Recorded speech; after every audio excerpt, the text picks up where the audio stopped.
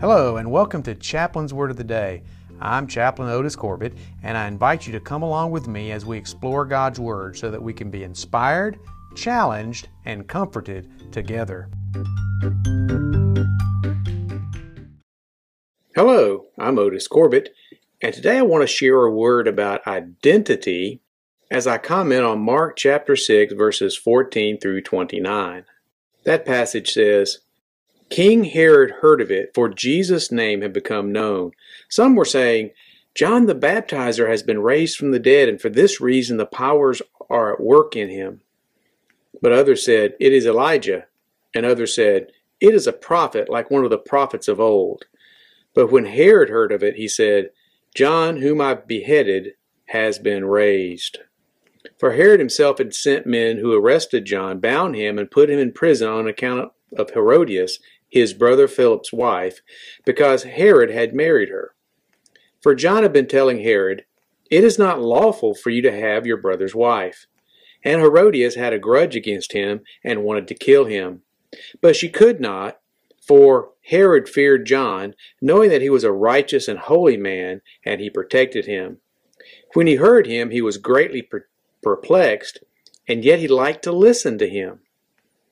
But an opportunity came when Herod on his birthday gave a banquet for his courtiers and officers and for the leaders of Galilee. When his daughter Herodias came in and danced, she pleased Herod and his guests. And the king said to the girl, Ask me for whatever you wish, and I will give it. And he solemnly swore to her, Whatever you ask me, I will give you, even half of my kingdom. She went out and said to her mother, What should I ask for? She replied, The head of John the Baptizer. Immediately she rushed back to the king and requested, I want you to give me at once the head of John the Baptist on a platter.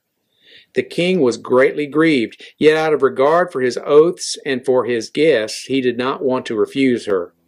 Immediately the king sent a soldier of the guard with orders to bring John's head. He went and beheaded him in prison and brought his head on a platter and gave it to the girl. Then the girl gave it to her mother. When his disciples heard about it, they came and took his body and laid it in a tomb. Now, I'm sure that many of us have heard the phrase, I want his head on a platter. If you've ever wondered where that came from, well, now you know.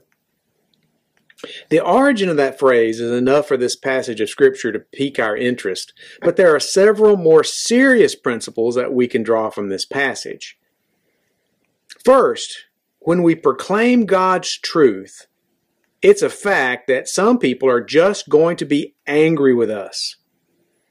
Just before I sat down to prepare the notes for this devotion today, there were many people on social media condemning a Christian recording artist for a song that suggests that modest attire was the most attractive for young women. The cancel culture that we live in today has not deteriorated yet to the point where people who propose unpopular ideas are beheaded, but we see a form of social persecution developing in our society against any promotion of biblical morality. Sadly, I believe sooner or later, all of us who preach and teach and promote God's truth will face a cultural backlash. So the question for our identity is, will we remain true to the Bible? Second, Herod, like Pilate, was a governmental leader who was leery of opposing the man of God. Both tried to appease those who wanted the death of John and Jesus, but in the end, they were both weak and they were both frail.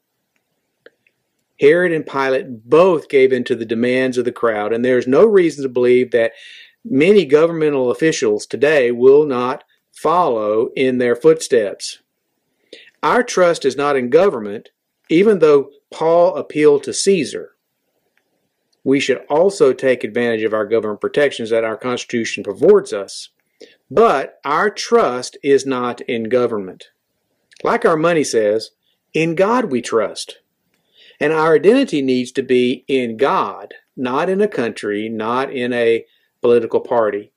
Yes, I am an American and I am proud to be an American, but I'm more happy. I am more blessed. I am more pleased to be in God's kingdom. Like our money says, in God we trust, and our God will protect us if we are persecuted in the here and now for His sake, and if so, we will be blessed in the hereafter, also for His name's sake. Finally, the most important question in this passage is, who is Jesus? Herod got that answer wrong. He misidentified Jesus. Jesus and John are not the same, and Jesus was not John reincarnated. John, like we do today, pointed toward Jesus. John was the moon to Jesus' sun, and the same is true today. If you don't know who Jesus is, if you don't understand the identity of Jesus in your life, then feel free to message me. I'll be glad to introduce you to the King of Kings and the Lord of Lords, the one who came to seek and save that which was lost.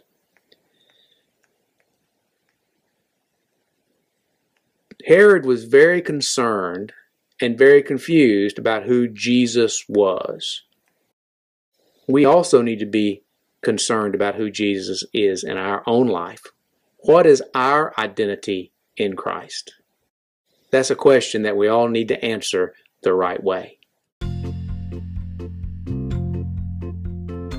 Thanks for listening. I'll be back soon with another portion of God's Word that we can consider together. Every blessing. I'm Chaplain Otis Corbett.